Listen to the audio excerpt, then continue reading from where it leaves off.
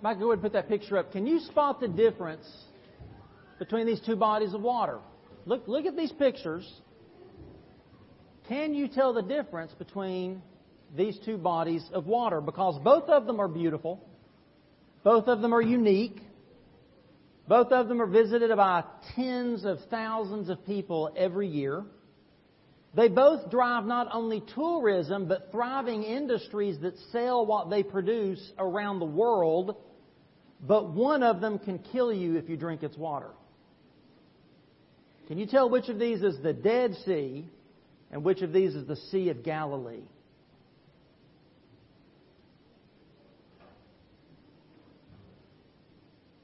Here's a hint. The Dead Sea in this picture is the bluer, prettier looking water. Okay, what about on the next one? Can you tell the difference between these two? Which of these is the Sea of Galilee and which is the Dead Sea? They both look beautiful. They both look interesting. Because the Dead Sea, which is the one on your left, yes, your left, the Dead Sea looks beautiful on the surface, and it's even fun to get in. Because you get in it and you float, right? I mean, you feel like you're just on a pool float, floating on the water. It's intriguing because it's the lowest place on earth, right? So it's such an interesting place to go. And if you spend just a few minutes in its water, all that mineral-rich water really does make you feel good. But it's lifeless underneath. And if you get even a drop of it in your eyes, it burns beyond belief. And if you get enough of it in your eye, you can go blind.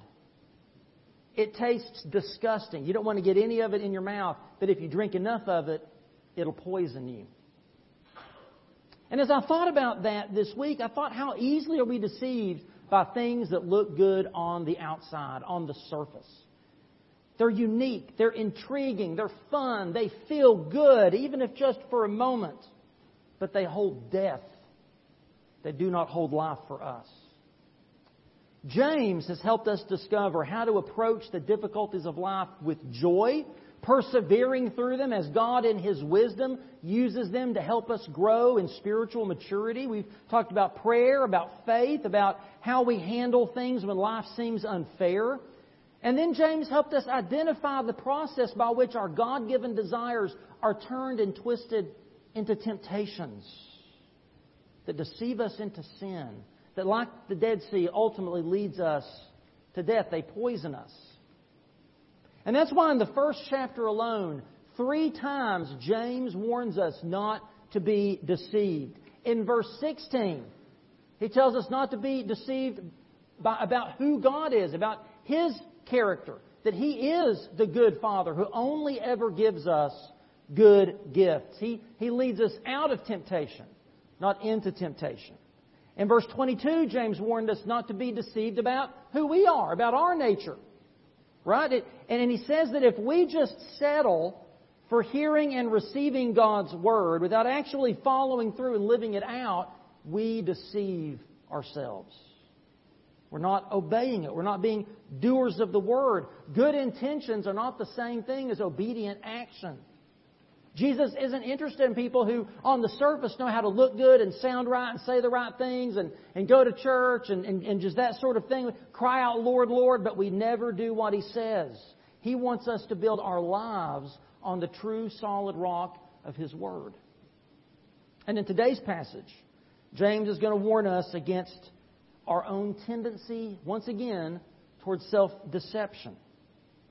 When we fail to gaze intently into that mirror of God's perfect law of freedom, when we live with a mistaken notion of our own goodness, we walk around a disheveled mess at best. At worst, we're like the king in the story about the emperor's new clothes, who walks around thinking he's wearing the latest and greatest in royal fashion until he sees himself in a mirror and discovers the ugly truth.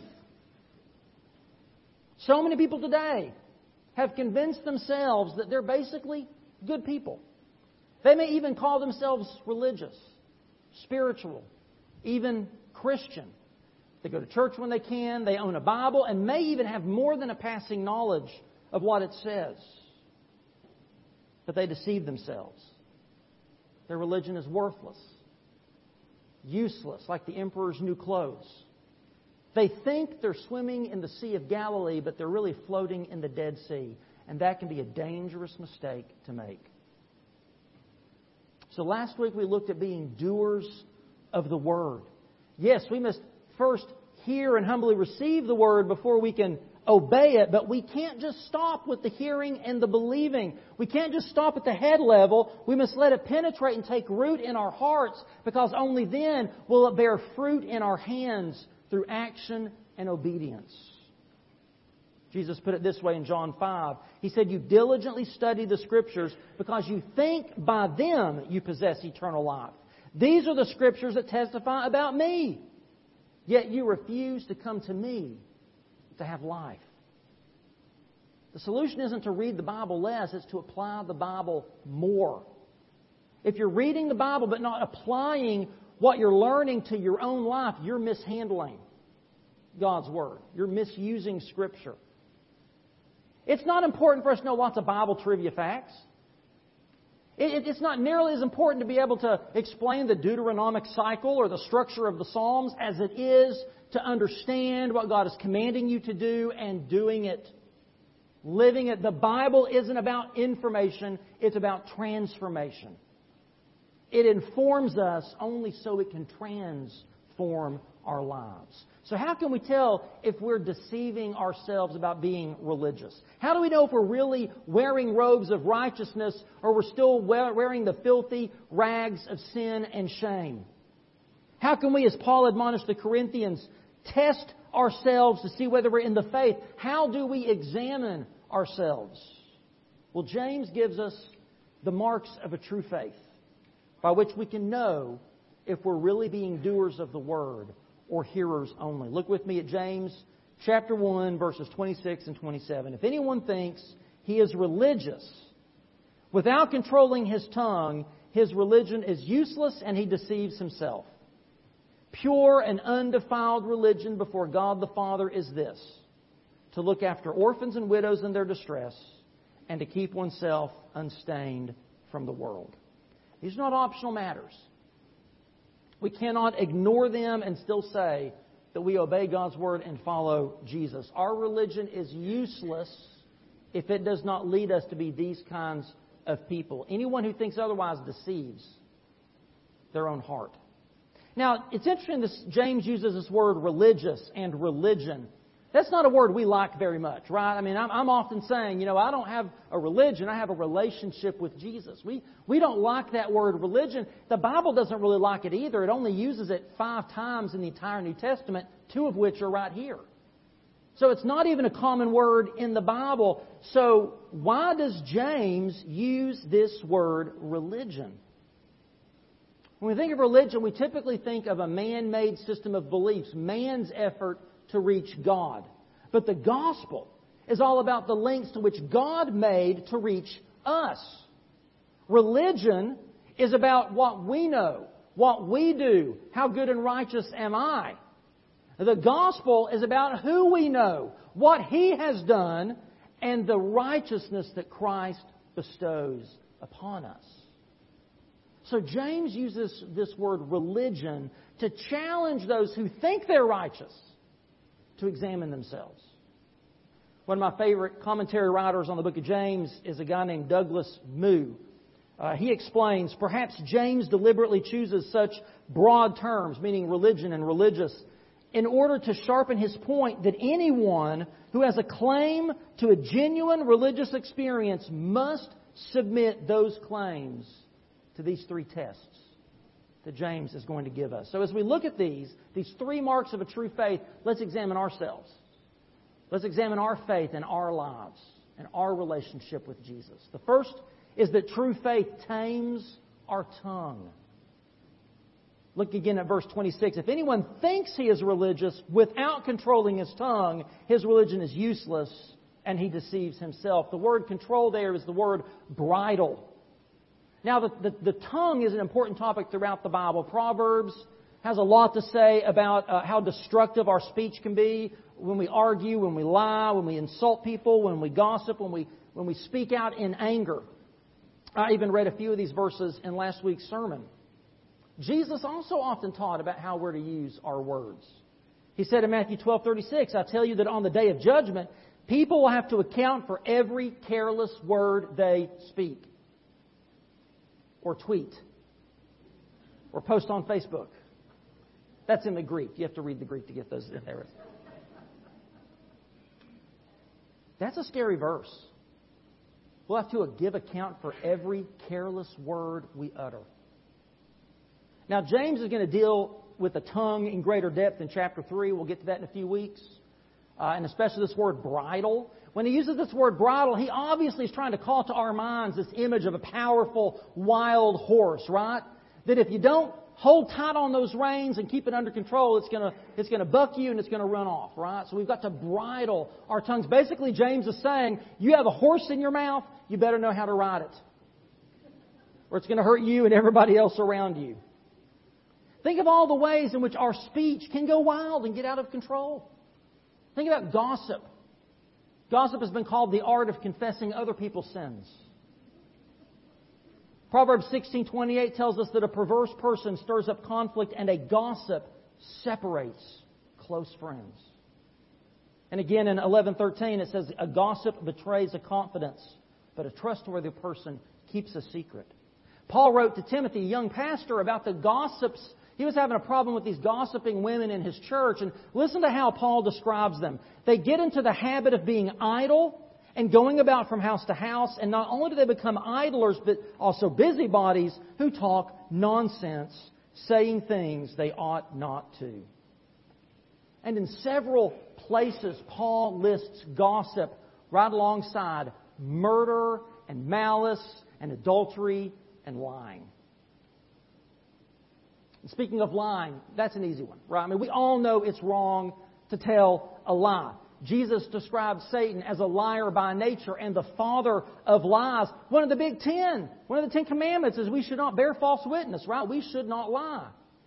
Proverbs 12:22 tells us the Lord detests lying lips, but He delights in people who are trustworthy. And Paul in Colossians 3:9 tells us, do not lie to each other since you've taken off your old self with its practices. That imagery from last week about taking off old, ill-fitting garments, right? We've taken off that out of style with Christ's fashion of lying. We should not lie to one another.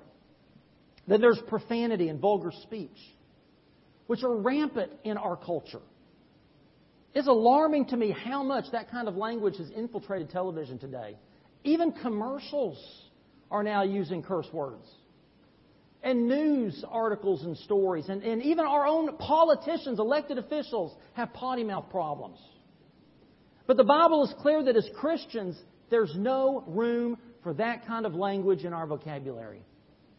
A verse earlier in Colossians 3:8, Paul says, but now you must put them all away, anger, wrath, malice, slander, and obscene talk from your mouth. In Ephesians 5:4, he tells us, let there be no filthiness, nor foolish talk, nor crude joking, which are out of place, but instead, let there be thanksgiving. Now, you may say, David, this is low-hanging fruit. Don't gossip, don't lie, don't use curse words. Got it. I'm good on that. But what about complaining and criticizing? Ouch, right? We're all guilty of doing that, aren't we? But Philippians 2:14 says, do all things without grumbling or questioning. 1 Peter 4:9, show hospitality to one another without grumbling. And Ephesians 4:29 is a great sort of catch-all verse. It says, do not let any unwholesome talk. And that Greek word for unwholesome can mean corrupt, harmful, foul. It's just a good catch-all word. Do not let any unwholesome talk come out of your mouths, but only what is helpful for building others up according to their needs, that it may benefit those who listen. What a great litmus test for how we talk. The things that I say, does it benefit those who hear me? Does it meet their needs and build them up? If not, Paul says, you need to think hard about what you're saying. And I think this is more difficult for us today than it was 2,000 years ago, because our culture not only revels in perverse language and coarse jokes and gossip. I mean, what is a tabloid but a newspaper full of nothing but gossip, right? It's in every newsstand, every checkout aisle at the store.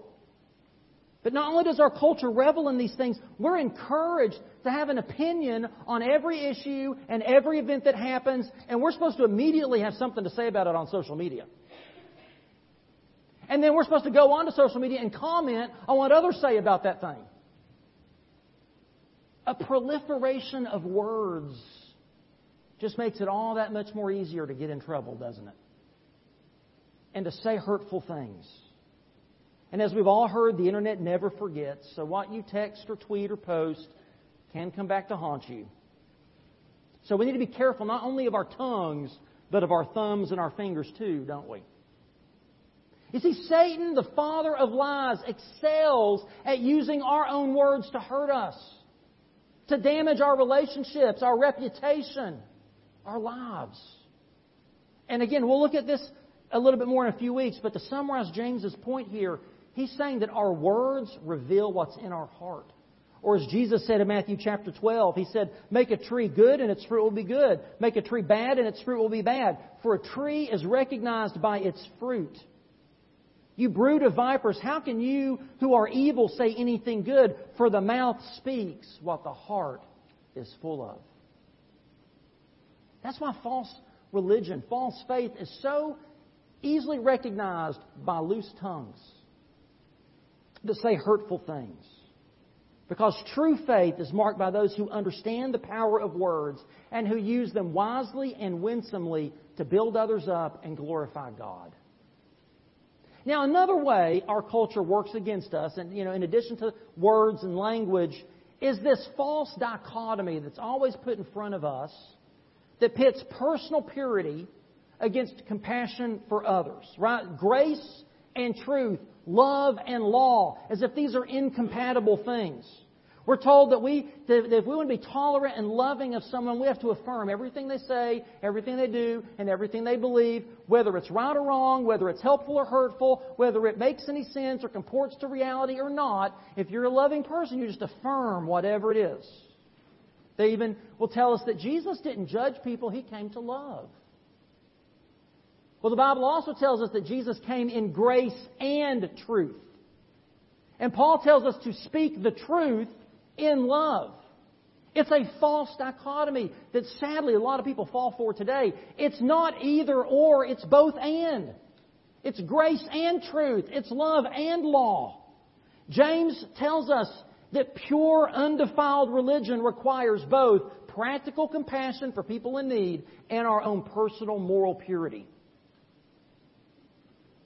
God expects us to be truthful and full of grace, to obey His eternal law and love the lawless, to be pure from worldliness and practically care for others. Our personal holiness should match and reflect our public service. They're two sides of the same coin. This idea that some politicians have that we can believe one thing internally, personally, but advocate for something different externally is false. You can't do that. That's being a hypocrite. Or what James calls a double-minded person, unstable in all their ways.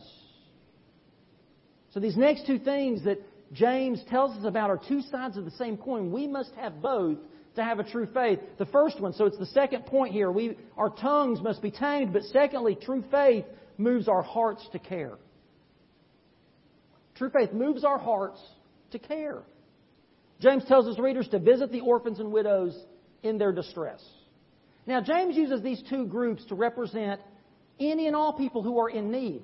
Put yourself back in the first century. In the first century, there were no government programs. There were no social safety nets.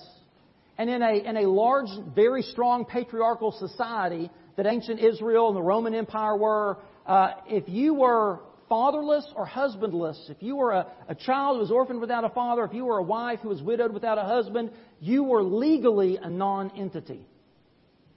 You had no legal rights. And so widows and orphans were among the most helpless people in that society. So I think we can broaden James's appeal here to include anyone who's in need. And of course that includes widows and orphans, but it also includes children who have been removed from their parents because of a dangerous situation and they find themselves in foster care. It includes people who are caught up in human trafficking. The internationals and refugees that are displaced. The drug addict. the homeless person, the single mom working to keep a roof over her children's heads? Who are the neediest, most helpless people in our community? Who are the desolate and the destitute and the distressed at our doorstep? And are we willing to open our hearts to care for them? Are we willing to open our hands or our wallets to help them? God is calling us to be selfless for the sake of the helpless. And remember, James is writing to people who have their own problems. Remember, these are people that are displaced by persecution. A lot of the people James is writing to are themselves struggling with poverty. And he's telling them not to forget to show compassion on others. Now that's true selflessness. But one of the best things we can do when we're in trouble is to help someone else who's in trouble. You know, and you think about if you've ever experienced grief, you know the power of coming alongside of and helping someone else in their grief. There's something about that kindred suffering where we share that burden together. We help one another. So don't wait until you have all your problems solved and all your issues sorted and all your needs met before you reach out a hand to help someone else. There are all kinds of people hurting all around us today, and we should not turn our heads and pass them by. We don't need to be like the religious leaders who walked right past their fellow Jew who was beaten and dying in the road in Jesus' parable of the Good Samaritan. We should be like the Samaritan. Be willing to be inconvenienced, to make a sacrifice to help someone, even a stranger, in need. 1 John 3 puts it like this: whoever has this world's goods and sees his brother in need and shuts up his heart from him, how does the love of God abide in him? My little children, let us not love in word or in tongue, but in deed and in truth. And by this we know we are of the truth and shall assure our hearts before Him. In other words, John is saying the same thing that James is saying. If you want to know that you truly have a walk with God, if you truly want to know whether your heart is with Him, you're going to have a heart for those who are in need. You're going to want to share and help other people. If you don't, if your heart is closed up and hard and you don't care about those who are suffering, how can the love of God abide in you? But again, we must keep the practical acts of compassion balanced with the other side of that coin. The third point James makes when he says that true faith separates us from the world. So it's acts of compassion and purity. Those are not opposites. Those are not in conflict with one another. They go hand in hand. James calls his readers to keep themselves unstained from the world. Now that word unstained can also be translated as unspotted, unsoiled, unpolluted from the world. To be unstained from the world is to maintain personal integrity and moral purity. It's to refuse to allow the world to set the standard for our belief and our speech and our conduct. It means we don't compromise with our culture when our culture is in conflict with Christ's commands. To be unstained from the world means we go against the flow because remember, this world is not our home. Our citizenship is in heaven. We heard this in our New Testament reading this morning where Paul urges us. He says, in view of God's mercy, to offer our bodies as living sacrifices, holy and pleasing to God. He says, this is your true and proper worship. Do not conform to the pattern of this world, but be transformed by the renewing of your mind. Then you'll be able to test and approve what God's will is, His good, pleasing, and perfect will. James, in his letter, 3 times mentions the world. And just like with Paul, whenever James talks about the world in this regard, he's referring to the fallen world system that goes against God's kingdom. Right? James isn't talking about the world that God so loved He gave His only Son to save. He's not talking about the people of the world. He's not talking about the created order, that God created the world and that it belongs to Him, right? He's talking about this man-made, fallen system of beliefs that are wrecked by sin that pull us away from God's ideal for us. Those worldly systems are constantly trying to pollute our thinking and our speaking and our doing. And when they do, when we give into and adopt those worldly positions and ways of thinking and speaking and doing, then what we do is we set aside the clear teaching of God's Word because we don't want to seem out of step with the world around us, right? And when we allow it to infiltrate and pollute our thinking, then God's Word is no longer the authority of our lives. It's the latest opinion poll. It's whatever's trending on Twitter. That becomes our authority. And we go along to get along. But not only is our thinking polluted, but then our speaking is polluted as well. We end up talking like the lost world.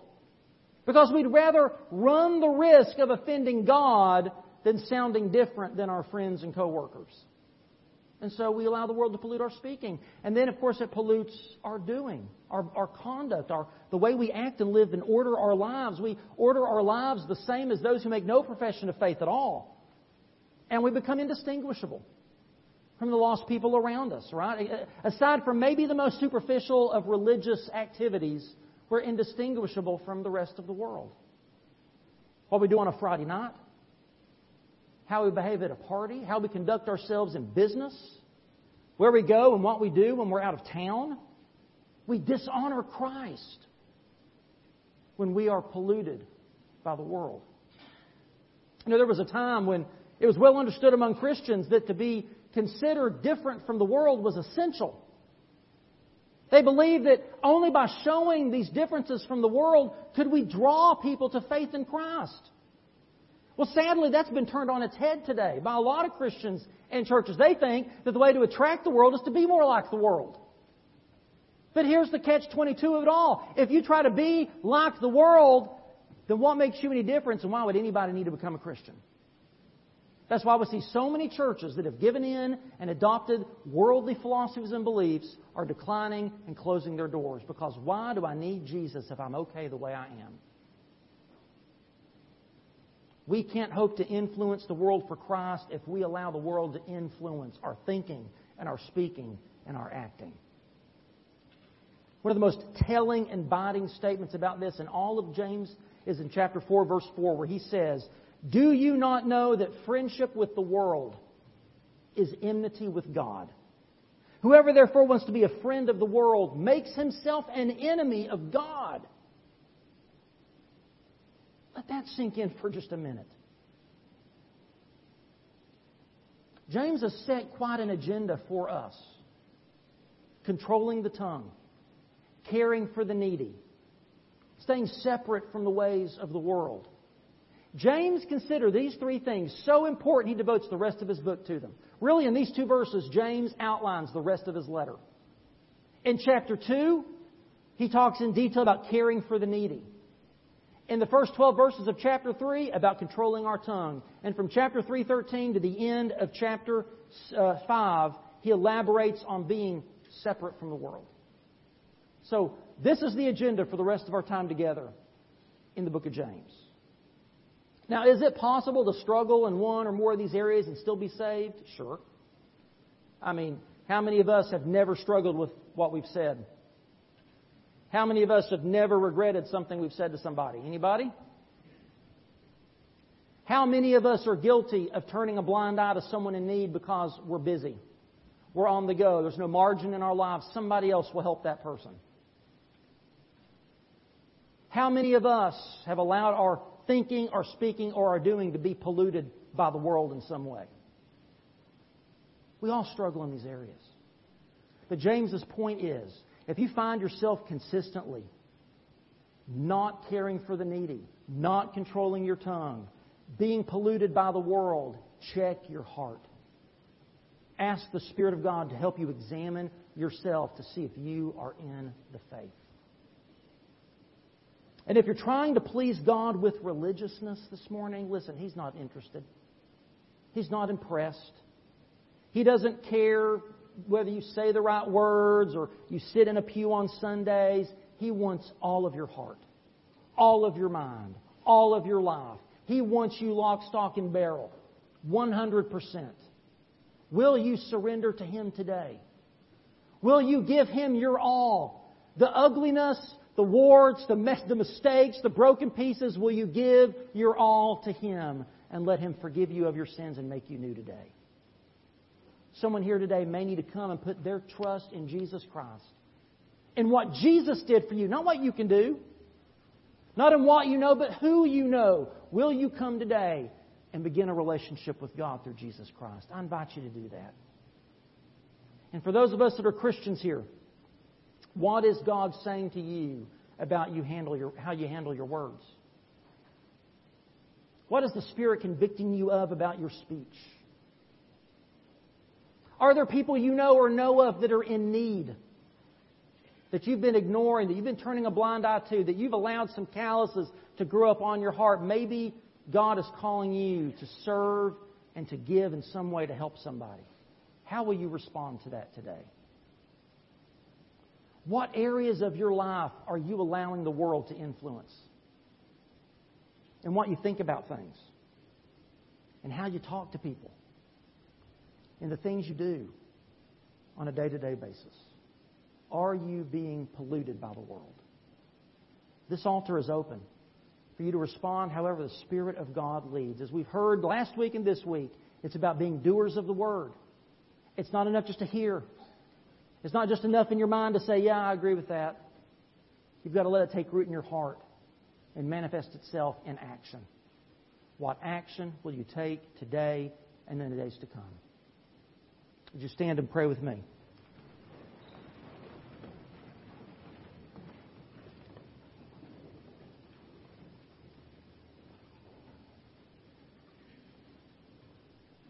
Father, we humbly come before You.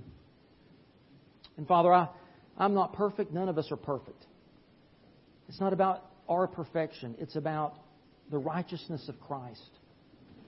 And it's about allowing His Holy Spirit to mold us and shape us every day in this process of growth, of maturity, so we become more like Him. And that will never happen if we refuse to look at the ugliness in ourselves, if we refuse to look at the places in which we are failing, the places in which we are allowing the world to pollute and stain us. Jesus, You can wash those stains away. But we've got to bring them to You first. And I pray, Father, that whatever You're speaking to people today, whether You're calling someone to faith in You for the first time today, Lord, to be made new, forgiven of all their sins, or whether it's a person who's been a Christian for decades who needs to come with some worldly stains and lay them at the foot of the cross and experience anew and afresh Your grace and Your transforming power, I pray that we would be obedient. I pray we would step out in faith. Maybe it's to unite with this church. Maybe it's to say, I'm already a Christian, but I want to be baptized to demonstrate my relationship with Jesus. Lord, whatever You're calling us to do, may we be obedient today and in the days to come, Lord, because this doesn't stop. When the hymn of invitation is over, Lord, it only begins as we leave these doors and step into a world that is so lost, so broken. There are people around us that are in so much hurt. And You call us to be the salt and the light to them. In Jesus' name we pray. Amen.